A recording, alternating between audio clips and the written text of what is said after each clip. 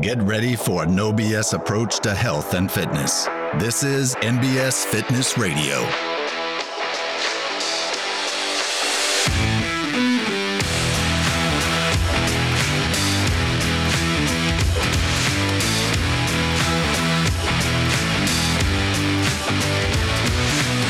All right, welcome back to NBS Fitness Radio. I am here with Sonal Barad. She is a physical therapist who focuses on pelvic health. And I think we met each other maybe 2 years ago. Correct. And recently you did a seminar for a lot of the members of our facility. So what is the pelvic floor? Excuse me. What is the pelvic floor? Like, I think people hear that as maybe a little bit more common term than it was in the past, but like, explain that to people. What is it? Okay. So in 2005, if you've told me pelvic floor, or if you've asked anybody pelvic floor, they'd be like, what is that? Yeah. But I think we've evolved so much that now if you say pelvic floor, at least people know what it is. So it's getting some attention, yay to the social media, yay to everything. So it's getting out there. So I started my journey in 2005. Okay. I finished my physical therapy in 2004, a long time ago. I finished my doctorate in physical therapy in 2010. Okay. And my doctorate was on pelvic floor dysfunction. And I started treating in 2005. So I've been treating it for a long time. And I specialize in pelvic floor, but after working on it for a long time, I noticed that pelvic floor is not just pelvic floor. You know, you have to look up the chain, you have to look up the core, you have to look up the breath, the ribs, the hips, everything. So in the last 12 years or so, I don't call it pelvic floor anymore. I call it core. Because, you have pelvic floor problems, you have a prolapse, incontinence, anything that you have, it's not just the pelvic floor. Because if you were to do just the Kegels, it would fix it all and I wouldn't have a job. But, it's because it's not just doing Kegels. So you're suggesting that the body's actually connected? Yes. Okay. We can't isolate muscle groups outside of other muscle groups. Yeah. What sent you down the path of that? Like, at what point did you know I want to get my doctorate in this and focus in this area? So I started a new job. I moved here and started a new job, and my boss came to me and be like, "Hey, you know what? It'd be a good idea for you to get trained in pelvic floor." And I'm like, "Ew, no, I am not doing that. Are you kidding me?" I was a new grad. I was in hospital-based outpatient clinic, and I'm like, "No, not away, nope." And she was nice enough to not force me or not make me do it. And 6 months after that, I had pelvic pain. And this is a small town in Michigan. Not a lot of help around there. So I went through doctors, and come to find out that, hey, you know what? Your pelvic floor is tight. And I'm like, you've got to be kidding me. If anybody that knows pelvic floor, I would. It's a muscle. I'm a physical therapist. Who knows better muscle than me? That's not right. You're wrong. You can't tell me that all of this is coming from pelvic floor tight. Who told you that? It was a urogynecologist. Okay. And that was my 13th doctor. So I said, you're wrong. That's not right. And he had a physical therapist in the clinic, and she put me on a biofeedback, and it's supposed to be like 0 resting tone, and it was 10. And I'm like, oh my gosh, I'm not even working, and nothing is working already. So I'm like, oh, wow. So then for me to see that PT, I was in Marshall, Michigan, and the urogynecologist was in Grand Rapids, which is 2.5-hour drive. I was supporting my husband. He was in medical school. I couldn't take a day off to get a treatment. Yeah. So I was like, you know what? I went back to my boss and I'm like, you know what? I will go take that course. Let's do this, because I think I'm going to have to find this and figure this out on my own, because I can't afford to take a day off and go get a treatment, because this is like 20 years ago. There's no pelvic floor. Nobody's heard of it. It's not even there. There's like maybe 10 PTs in the entire Midwest area that were doing it. So, so that's how I got into it. And then that's all I did. That's all I did for a long time. Very cool. And that's when I added the core, because I would see a patient and I will treat their pelvic floor. And obviously I was experimenting on myself as well. But you get the manual therapy done. It relaxes it. It calms down the spasm and all that. But you know what? It comes right back. Yeah. It's like going to chiropractor, getting adjusted, and then 2-3 days later, you're back to where you were. So why is it not sticking? You know, so that's when you start looking. And then this was a time when a lot of PTs in our field, they were coming up with more research, more stuff. And I'm like, oh my gosh, yes, that's connected to the breath, and that's connected. You know, your pelvic floor is tight, your jaws would be tight. Your pelvic floor is how your feet are. Now I've gotten so good with it that I can look at people's feet and can tell how the pelvic floor would be. Interesting. Well, okay, we're going to try that out.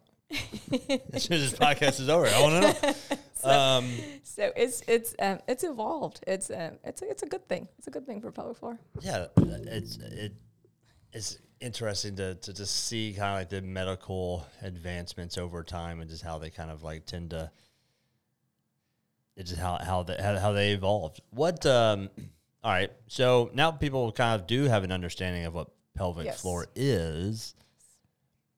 How would someone know that they have a suboptimal pelvic floor? Like, what would be the symptoms or the indications that, like, maybe I should go see a doctor? So, pelvic floor is your biggest compensatory muscle. And if something's not working, guess what? Pelvic floor is going to chip in and work. If your glutes don't fire, if your TA doesn't fire, if something's not firing, guess what? Who's working so hard and overtime? That's going to be your pelvic floor.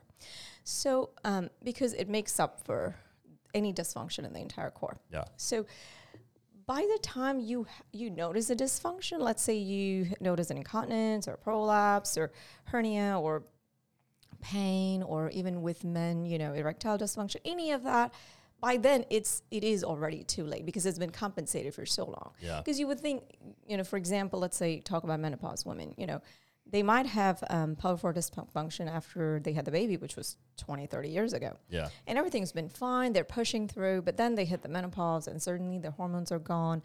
And now they're like, oh my gosh, menopause caused it.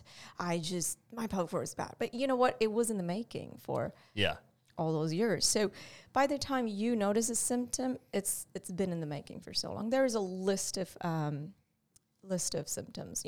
Back pain could be a pelvic floor dysfunction. A coccyx pain is a classic pelvic floor dysfunction. Foot pain, the way your hips are, labral tear is directly connected to pelvic floor dysfunction. Your rib pain, I see pregnant women, it's all, again, your diaphragm is the top of your core that's set in the rib cage. So any dysfunction in that, you'll have pelvic floor dysfunction. So I would say if you have any aches and pains in the torso and the whole core, which I would say starting from the neck to all the way to the end of the pelvic floor, you definitely want to see if traditional treatment has not worked for you. Let's say your hips are getting tight all the time, and you do the stretches and you have the pain, and it's you've gotten the traditional treatment. If it's not working, you know what? It's time to check on the pelvic floor. Interesting. So essentially, you're saying I hate like when these like very obvious symptoms show up, like. That's a little too late. Like, it would be better have to prevented that from happening in the first place. Correct. So these kind of like maybe non-specific symptoms, like kind of general pain or dysfunction within the torso, even like tight hips. Yes. But shit, that's everybody. All right. So yeah, you need to go get your pelvic floor checked out. Okay. So, let me ask you this then. If that's what maybe a suboptimal pelvic floor. Yes. Presents itself as, what does an optimized pelvic floor present itself as? Mostly people that are doing have a good movement in their day. People are working out, they have a dynamic movement, not just a sagittal plane or a frontal plane, more dynamic, more three-dimension, more of those people are actually tend to do better with if postpartum is obviously hard, and any time you have a baby is hard, but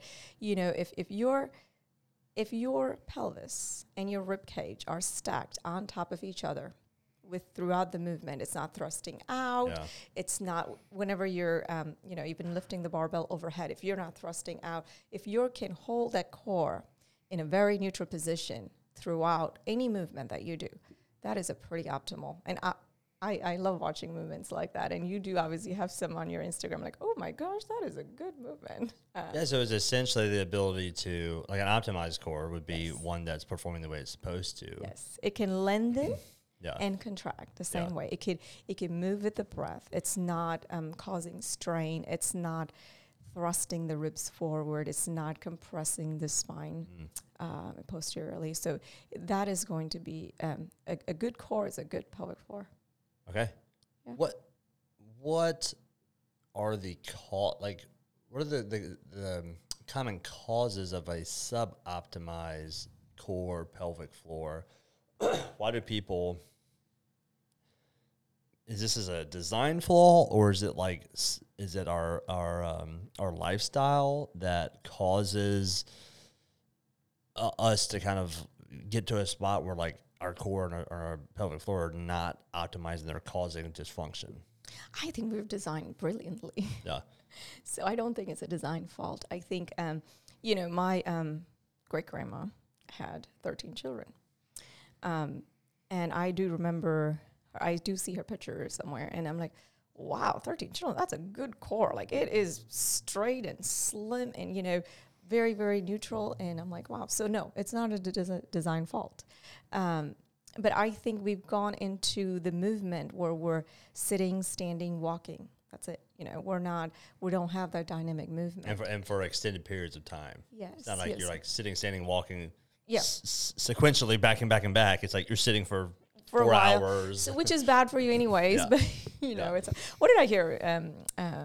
Sitting is the new smoking. Pretty accurate. But so all of that, I think it's a bad movement pattern. Yeah, and because your core is 3-dimension, and if something doesn't work, somebody else will chip in. Yeah. It's that bad chipping in pattern for a longer extended period of time is what would cause a dysfunction. So there's nothing, people can go for years and not have anything, could be sitting at the desk and be fine. And somebody will be sitting at the desk in the same position, maybe even have less weight and would have problems. So it is more of, some of them is how you're built. Sometimes the hips are different, the body's a bit different, but it is the movement dysfunction. It's a pattern impairment in the correct movement. Yeah. So that makes sense. And when you are pregnant, and that's a shock to the core. Yeah. And you go back to doing things, and you're never given targeted exercises or targeted way to improve or go back to your pre-pregnancy place. I would have postpartum moms 30 years be still in pregnancy posture. So unless I don't think we're getting more awareness now, but I think unless we change that, people will fall into that pattern. Let me ask you this. Let's say, I'm trying to think like back before industrialization, when people spent most of their time sitting down all day, was like in a maybe more like in a tribe that lives in a pre-industrialized way. Are they still seeing pelvic floor dysfunction or core dysfunction post-pregnancy? I would tend to think not. It's like they're just constant movement and functional patterns that they do all day, every day of life, prior to pregnancy, throughout pregnancy, and then beyond. Is that kind of self-corrected? It is. So, again, we don't have that kind of society for me to go check it. But for what I can tell, I grew up in India. Yeah. And now it is like here. Yeah. Everybody's sitting and all that. But when I was growing up, I don't remember seeing anybody overweight. Yeah. There was no televisions. There's not electricity either sometimes. Yeah. But, you're on the floor all the time. You're moving. You're getting the water. You're pulling things. You're pushing things. Here, I don't remember getting on the floor till I go help my baby out or something. Right. So I think we were meant to move. Yeah. Through different planes, through being on the floor, all the time, or moving in a different way. I remember my grandma used to grind her own grain in a stone mill. That's a great movement to do. Or make butter out of the milk, which movement. Those movements we've lost those. So now I think people that try to incorporate some of that into their fitness and their routine, I think that's a great idea to get moving with the core. But yes, we have lost it. So like, for example, I used to be on the floor growing up in India, which I was only 25 when I moved here. And then there was no reason to get on the floor for 3 years. Okay. I am not talking me being 70 or something. This is me being mid-20s. Yeah. I had no reason to get on the floor. And then I get on the floor and I'm like, oh my gosh, this is really hard to sit on the floor. So you lose it. Yeah. I mean, a young person like me lost it in 3 years, even though I was used to being on the floor for such a long time. So yes, you would lose it. And yes, I think my great-grandma could push the babies out and looked great. Yeah. And we need a lot of help. Yes. Yeah, I've seen so many times in like young children. Because you like any kid that you watch moves relatively functionally well, like at birth, because they spend all the time on the floor playing all that kind of stuff. But around age 5 or whatever, it's like, okay, sit down 8 hours a day. And I've seen so many kids in middle school or like late elementary school with like just major dysfunctions. They look like a candy cane. Over. Yes. They're crazy tight, and you're like, how are you so inflexible at 12? And yeah, so it's like we take this organism, this child is essentially made to do all these cool things, then we go, okay, but we're just gonna have you do this one thing and sit down all day. And I was watching this show, I can't remember, it's about the blue zones, but on Netflix, and one of the things that was fascinating to me was they were talking to this small village in Japan, and in Japanese culture, they tend to eat on the ground. Yes. And or even in like the Middle East, most of the Asian culture does. They tend to do everything on the ground. So there's no toilets, there's no chairs, the bed's on the ground, everything's on the ground, and if you just watch those people, like they don't have any dysfunction of like they don't have tight hips. So when I did my internship in India, never heard of hip replacement, knee replacements. I've never seen one case. If I worked in a government hospital, and then I came here and I'm like, ooh, everybody's getting knee replacement and hip replacement, and that's such a normal thing to do here. But yes, because if you think about squatting on the floor, look at your range. You've got full end range of the movement when you get on the floor. We don't do that anymore. I don't do that anymore. Do you have a normal table and chairs for dinner at your house? I do, yes. Now I do. I'm such an extremist. Is like I'm fully aware of this, and like I'll be like, I'm like, hey, if there's a chair, I'm gonna sit in it. So like the best thing for me to do is just get rid of all the chairs in my house. My wife's like, I'm not doing Are you on the floor? No, I want to be. That's what, like now I'll watch. Usually, kind of my rule of thumb is if I'm gonna be a lazy butt and watch TV, I have to do it on the floor. I have to like sit Indian style, or really just being on the floor. It makes me move a bunch. So I sit Indian style, I sit 90-90, or just, I'm moving around in a way that kind of exposes me to range of motion. But yes, which is great. Again, is floor sitting great for everybody? No. If I have people sit on the floor right now who's never sat on the floor, well, guess what? They're going to sit on their tailbone. Yeah. How is that a great thing? Yeah. It's not, because they don't have the movement, the mobility, the range to do it. Yeah. So yes, sitting on the floor is great, but would I sit on the floor with a perfect posture? Absolutely not. You just gotta get some yoga blocks. Yes, yes. You have to work into it. Like say, it took me about good 3 to 6 months to be barefoot. Yeah. I was wearing custom orthotics that cost about $400 per pair for 15 years. Yeah. If I were to put my foot on the floor, it would kill me. And I had to work on it. I couldn't be like, hey, today I'm going to wake up and not wear my shoes. That's not going to work. Can't go to 0 100. You have to work on it. I had people help me to work on it. I had to work on it. So, yes, it's the same thing, trying to work on it. But you know what? People do like a quick fix. I think for me, it's the temptation of a chair is there. And so the best way for me to... To deal with that is just remove the temptation. But then you're gonna stand. No, like I would say, like to eat dinner, like as a family, like we just need to get like a floor table. I have a child that leans. I mean, she has if I were to look at it, I do, even if you're not telling me, I'm analyzing people's movement patterns. So, of course, God's going to give me a child that is going to challenge me. So I am going to, I'm like, the first 2 years, I'm like, should we? I even took her to the peds rheumatologist to make sure we don't have anything going on major, because everywhere says she's slouching. Yeah. So then I took the chairs away from the dining table. I put a stool because now she can't lean on the rest.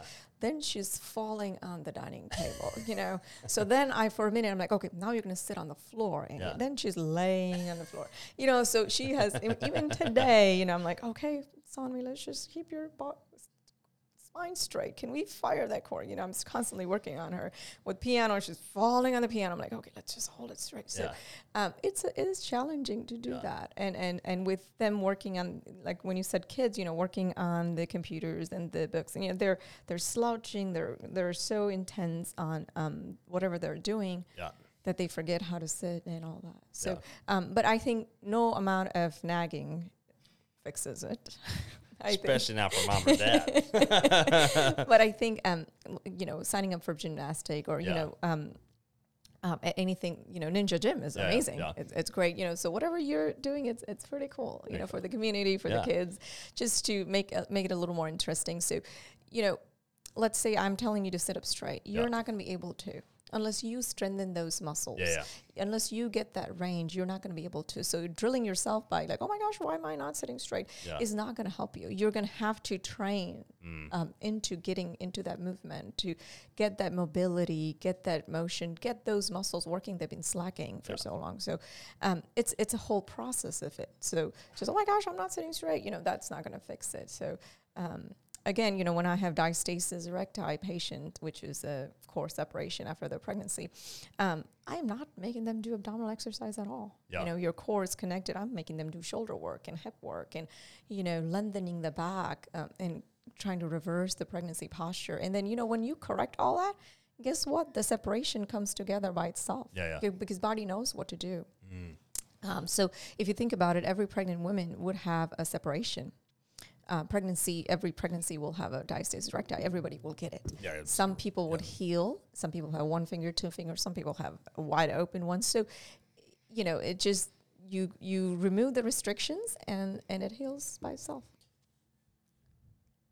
Okay, let me ask you this. For that specifically, if you have a very extreme separation, let's say you have the extreme separation and then you do not do any type of work afterwards. Yes. Is it possible to bring that back? It is possible to bring that back. Yes, it is. So let's say I have somebody with 9 finger separation. That's this far? Yes. My fingers. So okay. But still, I mean, that's a significant chunk. So it'd be 9 finger separation. And, what is, if you think about the core, let's talk about that. So you've got the diaphragm at the top, which is in between the rib cages. And again, when I'm asking you to visualize it, I want you to visualize the 360 degrees, not just in the front. Where diaphragm is not just in the front. Then you've got the back muscles, the erector spinae, all that holds it in the back. The sides and the front are your 6 different abdominal muscles.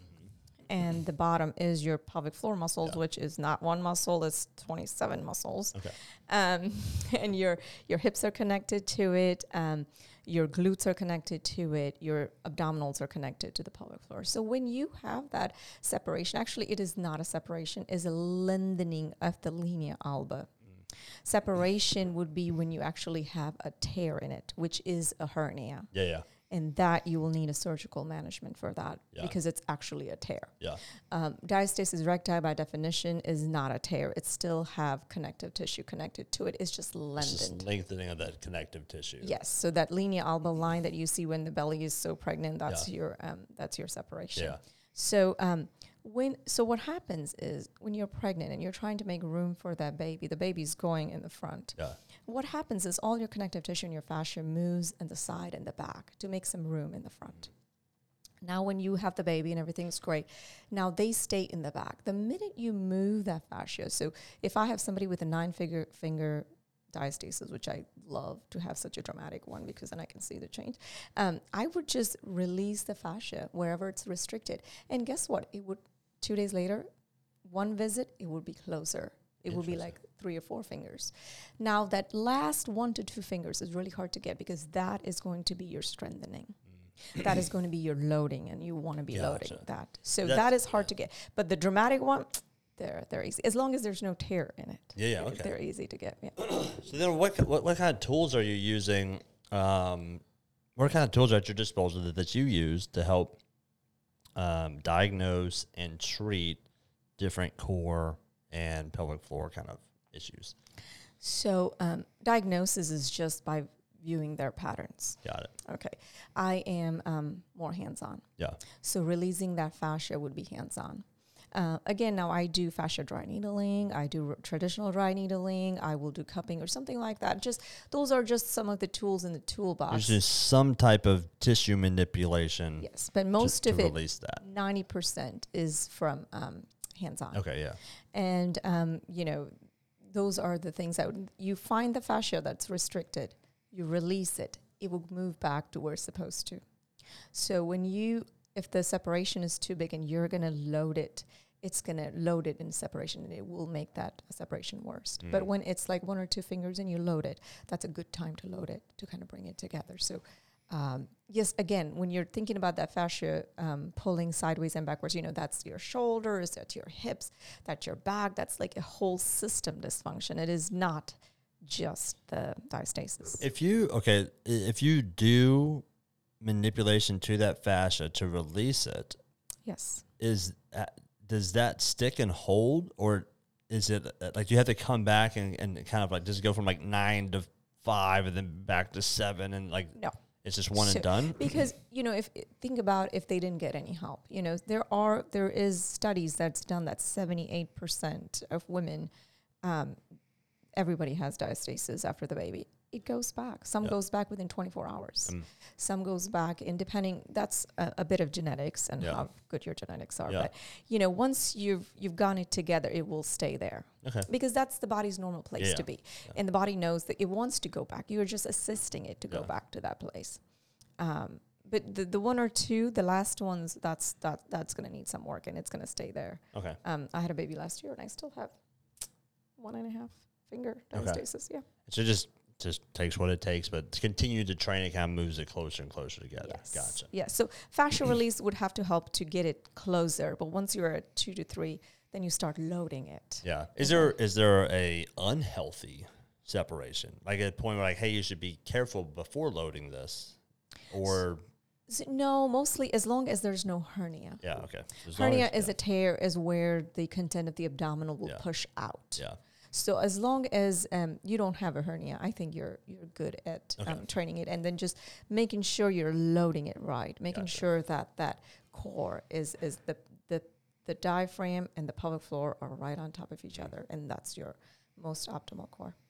Can you talk about the breath and how important that is, and what is an optimal breath? So I had to do a lot of research a few years ago because there's not enough information on breathing. People will just be like, just take a deep breath in and deep breath out and count for 3 or 4 and breath out for 3 or 4, this box breath. But nobody's telling you where you're breathing. Yeah.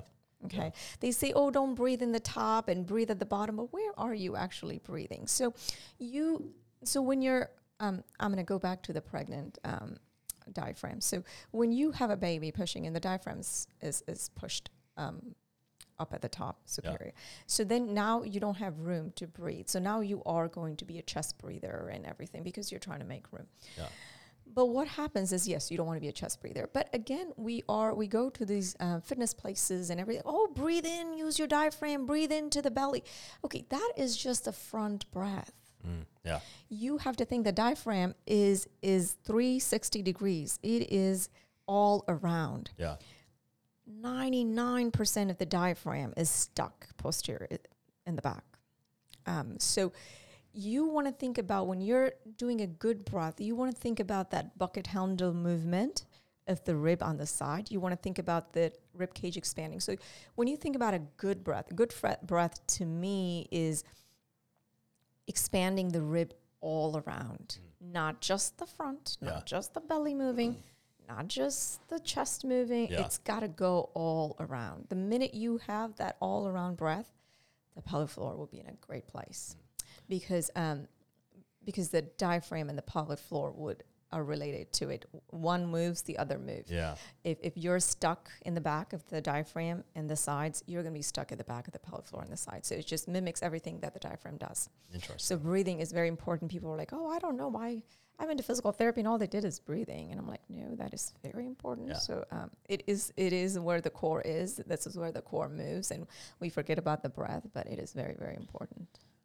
I like to use the analogy of a balloon. I was like, if you blew air in and out of a balloon, it doesn't just move in one direction. It moves in all directions at the same time. But if you think about that, okay, I'm going to go back to that balloon. This balloon is my favorite demonstration. If you think about that balloon, when you're blowing there, let's say you already have, think about a balloon as a core. Yeah. Okay. Now you've got the air in it. Guess what happens when you pinch the balloon in the back? It's going to protrude in the front. Yeah. What happens if you pinch the balloon in the front and the back? It's going to protrude in the bottom. Yeah. Well, that bottom is your pelvic floor. Yeah. So when you're doing the weightlifting and you tell people to, fire that core and push against that core, it has to be pushed against all 360 degrees and not just the front. Right. It has to come up from all directions. If you think about that balloon, the pressure has to come from all direction and not just the front or the back, So that balloon is a great analogy. Yeah. What are some of your tools at your disposal for the specific pelvic muscles? So pelvic muscles, since it's a group of so many muscles, again, all I'm doing is hands-on work. I do dry needling, but I have not had anybody volunteer for pelvic floor dry needling yet. It just sounds painful. Yes. But so it is a hands-on manual work and correcting the patterns and finding what is not chipping in. That poor pelvic floor is working in I've done pelvic floor for almost 20 years. And I can tell you for sure about 95% of the pelvic floor is overactive. Okay, so it's not because it's weak. It's not because I have not yet to ask anybody to do Kegel in my first visit. Yeah. Because it's already tired from chipping in for somebody else. So this is what happens. Let's say your pelvic floor is compensating for somebody else not kicking in. So you're using that pelvic floor so much. That pelvic floor muscle is tiny little muscles if you look at it. It's not meant to take your load. Yeah. So when it's doing overworking so much, but then guess what? You want to cough and sneeze and it wants to show up. It can't show up then. When it's supposed to do that squeezing, it can't do it because it's already overtired. And then you're like, oh my gosh, my pelvic floor is leaking. I need to strengthen that. Well, guess what? You don't. You just need to lengthen it, bring an awareness, and find the other muscles to support it. If you think about a pelvic floor, think about it as a trampoline. And you know how trampoline have different legs. So we're going to think about the front two legs would be where your abdominals are inserted. The side two would be your hips are. And the back is where your spine is, the paraspinal and the glutes. All of those have to be in a perfect place for that trampoline to bounce. Yeah. If one leg is backwards or forward or not moving, guess what? You're not going to get that bounce on it. Those organs, when you need cough and sneeze, when you have that intra-abdominal pressure going in, it needs to bounce to be able to activate it, to be able to kick in. Yeah. If you're kicking in all the time and you're squeezing it all the time, it's not going to show up when it needs to. Yeah. Does that make sense? 100%. It's just so you're saying that because the other muscles in the core are not doing their job. Correct. The pelvic floor muscles are getting overworked and fatigued.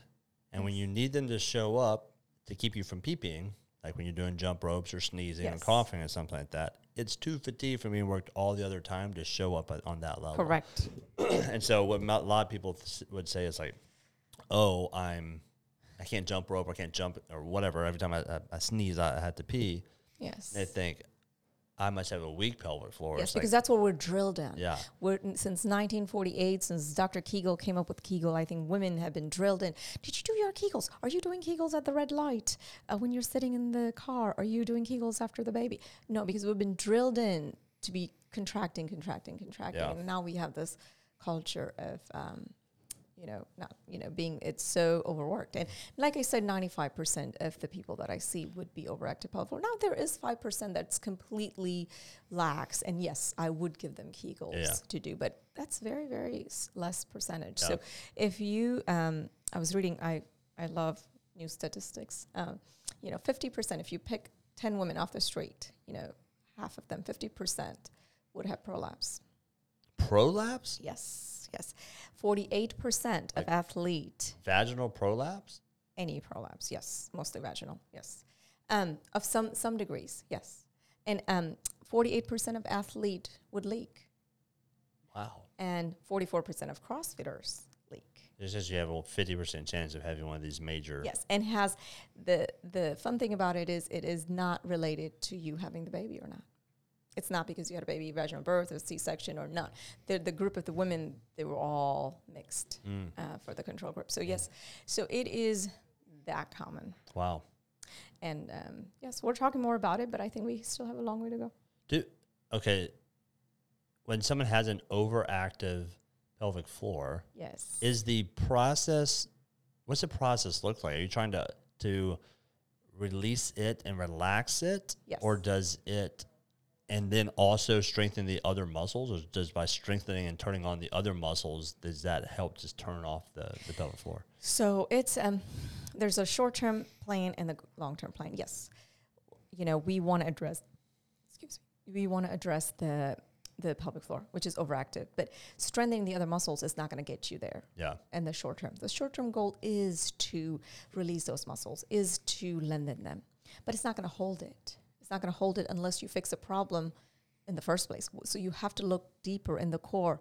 Why were they tight in the first place? Now again, there's episiotomy scars and birth scars and abdominal surgeries and back surgeries, and all of that would cause that. But you have to dig deeper. So then the long-term plan would be to let's work on the scar tissue, or let's release the scar tissue. Let's release, some of the tightness in wherever the fascia that's connecting it, or just let's do some strengthening of certain places. And I love working with NBS, and I've come here a few times to coordinate some of my clients' programs, and I've talked to Chris Happy, and then Max, and David. Yeah. And yes, that's where I'd be like, okay, let's strengthen this, and this group before we can do a squat, or before we can do overhead press or something. Let's have a plan, and that has worked. That has worked well. I think that's a whole program in a nutshell. What would kind of a plan, a timeline look like for someone who comes to you and says, like, I'm having these issues? And okay, kind of take your average female who's, not to the extreme, but is definitely having some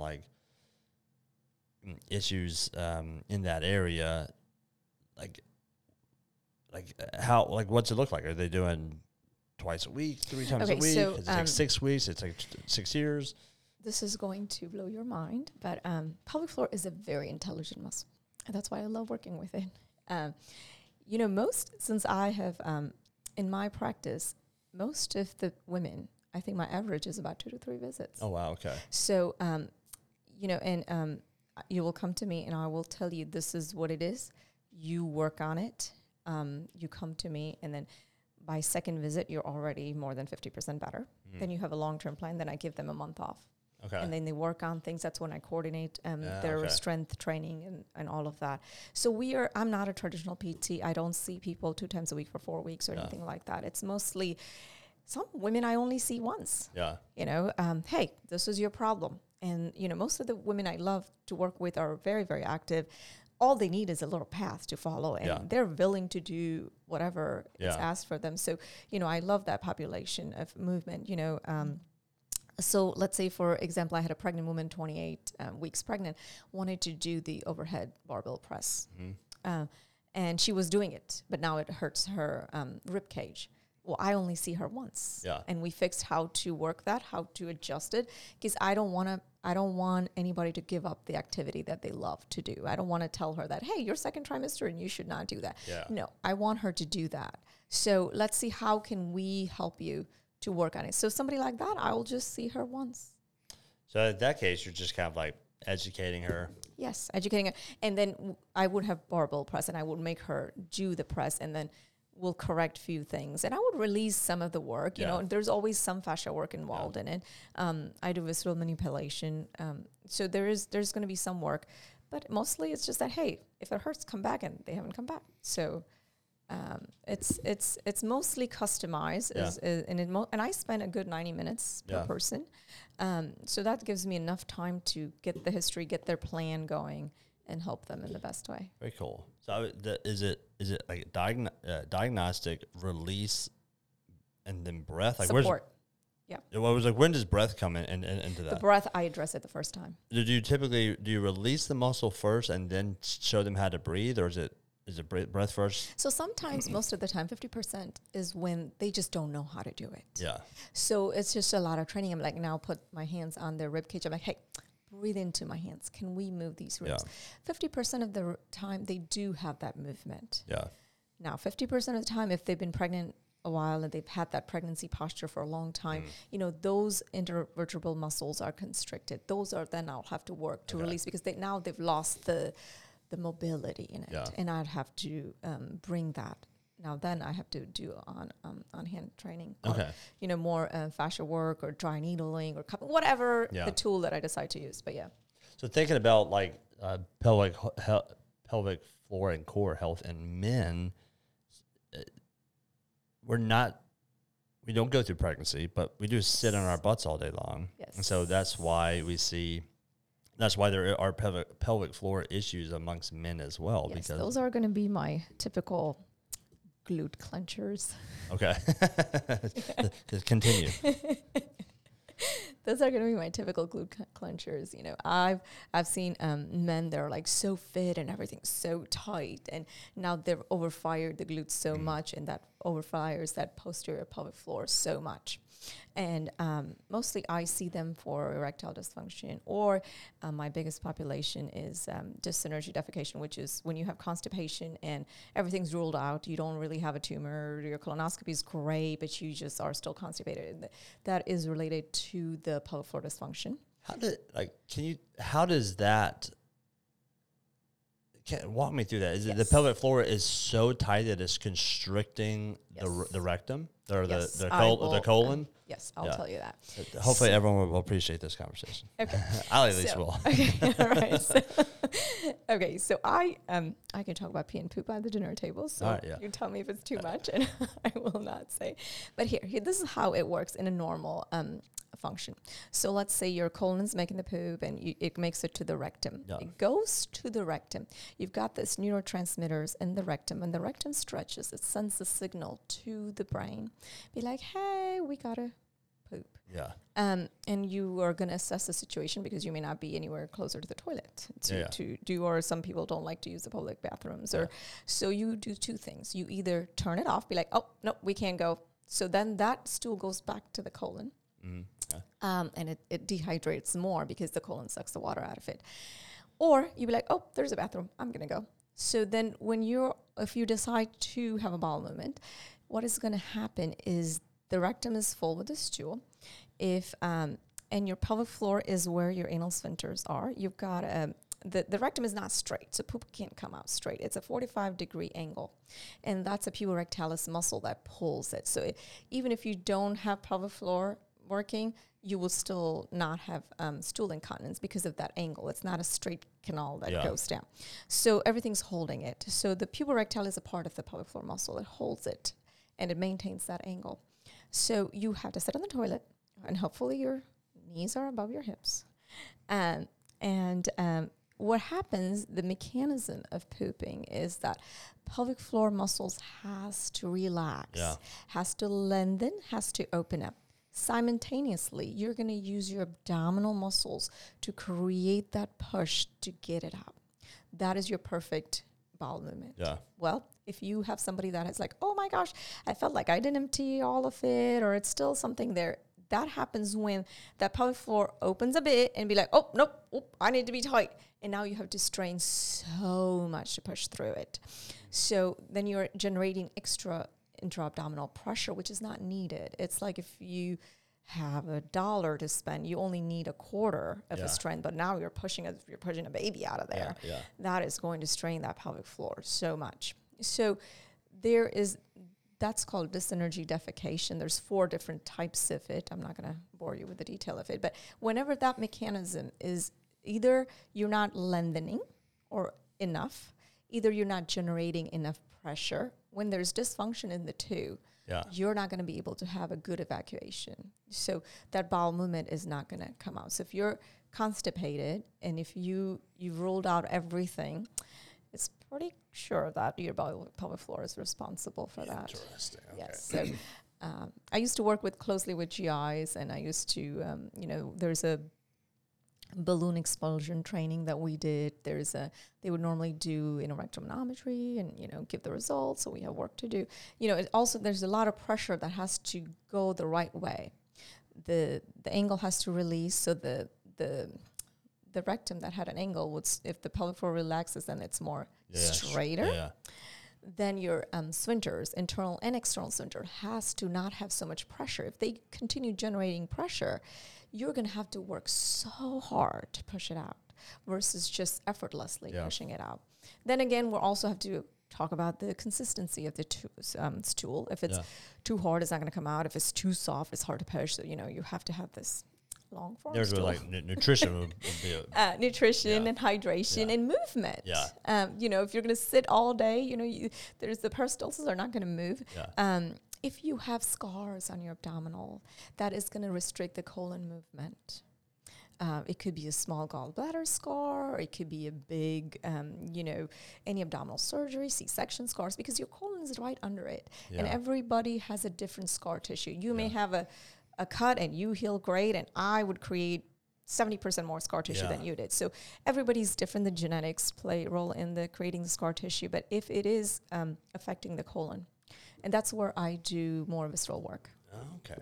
Yeah. And then erectile dysfunction, similar restriction prevents blood flow. Yes. So, to get a good erection, you're going to have a blood flow. That's why the Viagra and everything works well, because what it's doing vasodilation.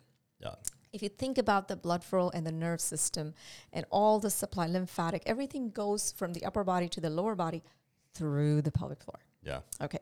You've got tight hips. Your posterior pelvic floor is tight. You're pushing on the nerves. You're pushing on the blood vessels. It is going to restrict that blood flow to the muscles. Yeah. To the shaft of the penis, wherever, it's going to restrict it. So that is why, lengthening that pelvic floor, working on the pelvic floor would be important. A lot of people would walk around with a tight pelvic floor, but let's say if you're sitting here and you're walking around with your shoulder up tight, you'd be like, hey David, why your shoulder up all the way? Could you relax them a bit? But the thing about pelvic floor is you can walk around with a tight pelvic floor and you don't know it because you can't see it. Yeah. Are people coming to see you like? Because I'm just thinking through that, like if the average person has erectile dysfunction or incontinence or something, or whatever, like I'm thinking through, like you're probably like number 6, 7, 8 on like the list of doctors that they eventually come to. 20th. How about yeah. So it's like they've gone to like their GP, and then they saw a specialist, and that person like did a scan on them, and they went to 20th. This, and they gave them this, and it's like. And finally, like, well, I've done all this stuff, and then someone goes, well, like, how does someone find out? I guess because, like, I wish it's getting better. Okay, I used to be 20th. Maybe now I'm 10th. Yeah. So I'll tell you this. I love stories. So, long time ago when I used to work at the hospital-based outpatient clinic, I have this gentleman in his 30s, testicle pain. It is. Been through a lot of doctors. It was in military of some sort where it was a very tight regime of everything, good physically fit, and they removed. So by the time he came to me, he had his testicles removed. They removed his testicles. So what happens is if you have pain, if you keep going back to the doctor, they will do something. They have to do something. What did they diagnose him with, though? Like, what was the testicular justification? pain? There's just pain. So, so removed one. Still have the pain. Remove the second, still have the pain. Then after long journey of everything, came to me. And I'm like, okay, all right. So then I'm checking the pelvic floor. I'm like, oh my gosh, that is a very tight pelvic floor. And of course, that was not somebody that was fixed in one visit. But yes, I had to work with him for about 4 to 6 visits. And his pain was 80% better. How did he take being told you didn't have to have your testicles removed? I know it was that. Because it wasn't well. It wasn't received well. He's going to have a mental issues for a long time, but yes, for the rest of his life. But yes, but it is for the same thing with coccyx. Okay, so all your pelvic floor muscles are actually inserted into the coccyx. How many people do you know that have tailbone pain? You know, a lot. So when you keep, medical practice has gone better, but you know, maybe few years ago, if you keep going back to the doctor with the coccyx pain, with the tailbone pain, you keep going, they have to do something, they give you pain meds, you still have the pain, they'll go and remove it. Remove the coccyx, yes. I didn't know that was a surgery. They'll take that whole... Yes. And that's got to destroy your pelvic floor because everything's attached to that. Yes. So I think we've evolved a bit, but you know, these are some of the really, really bad cases that I've seen. And I had this woman that had coccyx tilted like 90 degrees. So every time she'll poop, it will be a sharp pain because what's in front of the coccyx is the rectum. Whenever you push it, so hers was 90 degree like this. So you've got like posterior 90 degrees. You always will have it bent forward because guess what? Okay. Most of the people fall on their butt. Yeah. You know, it's always going to be bent anterior, so inwards. Yeah. Okay. So it will never be pushed out. Okay, so it was 90 degrees inward though. Yes. Yes. So every time there is a bowel movement, it will give you her sharp pain for 20 years. Okay, 20 years. Nobody could figure out, like, oh, I've got all the tests done and all that. I'm like, you know what? This is a pretty significantly flexed coccyx. I just got my MRI and I've got my, you know, the ortho and the chiropractors and everybody saw it. I'm like, oh, I would love to look at the image. Can we see the image? So she bring in her disc and so I look at it and it stops at S2. I mean, it's not even in the image. The coccyx is not even in there. And I'm like, it wasn't even, because coccyx, you know, even if you go to chiropractor, they are adjusting the spine. Yeah. So your coccyx reflects your spinal movement. Yeah. Yes, you work on the spine, it will help the coccyx to move to the neutral position, but that's an indirect approach. Yeah. I have a 2-visit coccyx protocol that I work directly on the coccyx, and that is so more effective. It just helps lengthen the pelvic floor because you have to look at everything. What's pulling it? Yeah. Yes, you fell on the butt and it injured it and it broke it and it or moved it. It's about the size of this. Yeah. You know, it's pretty small. Yeah. So but something that has easy pelvic floor fix. You know, people have gone through major surgeries, gone through so many doctors, have been given antidepressants because they can't figure it out, or it's in your head. Yeah. You know, so it's getting better. It is getting better, but it still needs a lot of light on it. Well, hey, I hopefully this brings some light to a lot of people that, like, maybe this shouldn't be number 20th on my doctor approach, because of, like, between having my testicles removed and doing a couple of PT sessions, like, all 1,000% take the PT. Well, yes, this was a while ago, so I'm hoping nobody's doing that. But even for the medical people, you know, even with the medical profession, you know, pelvic floor is like, I wish it was more progressed and more people were getting out. The medical is just so compartmentalized and it is. I'll tell you this. So if you look at the pelvic floor, you've got the bladder, you go to urologist. Yep. You've got the uterus, you go to OBGYN. You've got the rectum, you go to GI, colorectal. Yeah. But they're not talking to each other. Right. They're so specialized that there's no But guess what? The pelvic floor is sitting between all of it. It's involved in all of that. Yes. Yeah. So when I take a very detailed history myself, I don't have people fill out a form because I want to ask them, because I would ask them questions they haven't even asked themselves. Yeah, yeah. Like, how about this? Do you run to the bathroom a lot? Do you have incontinence? Most of the people would say no. And then I'll ask, do you run to the bathroom? Do you know every bathroom that is in every building?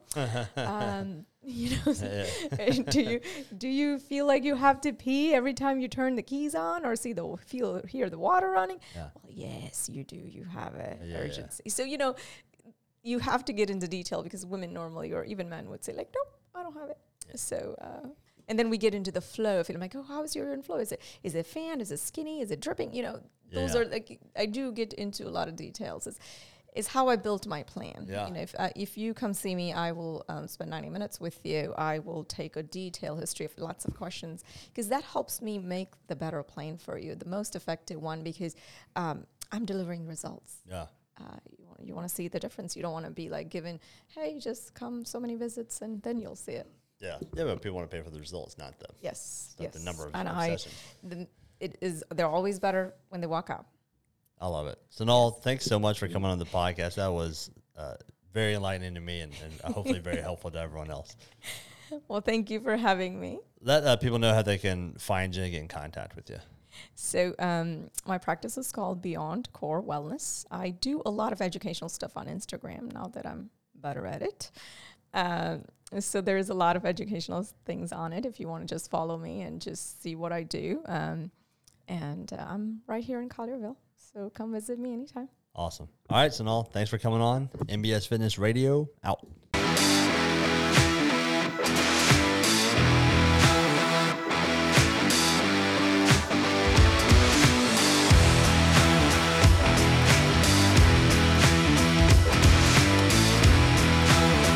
Thank you for listening to NBS Fitness Radio.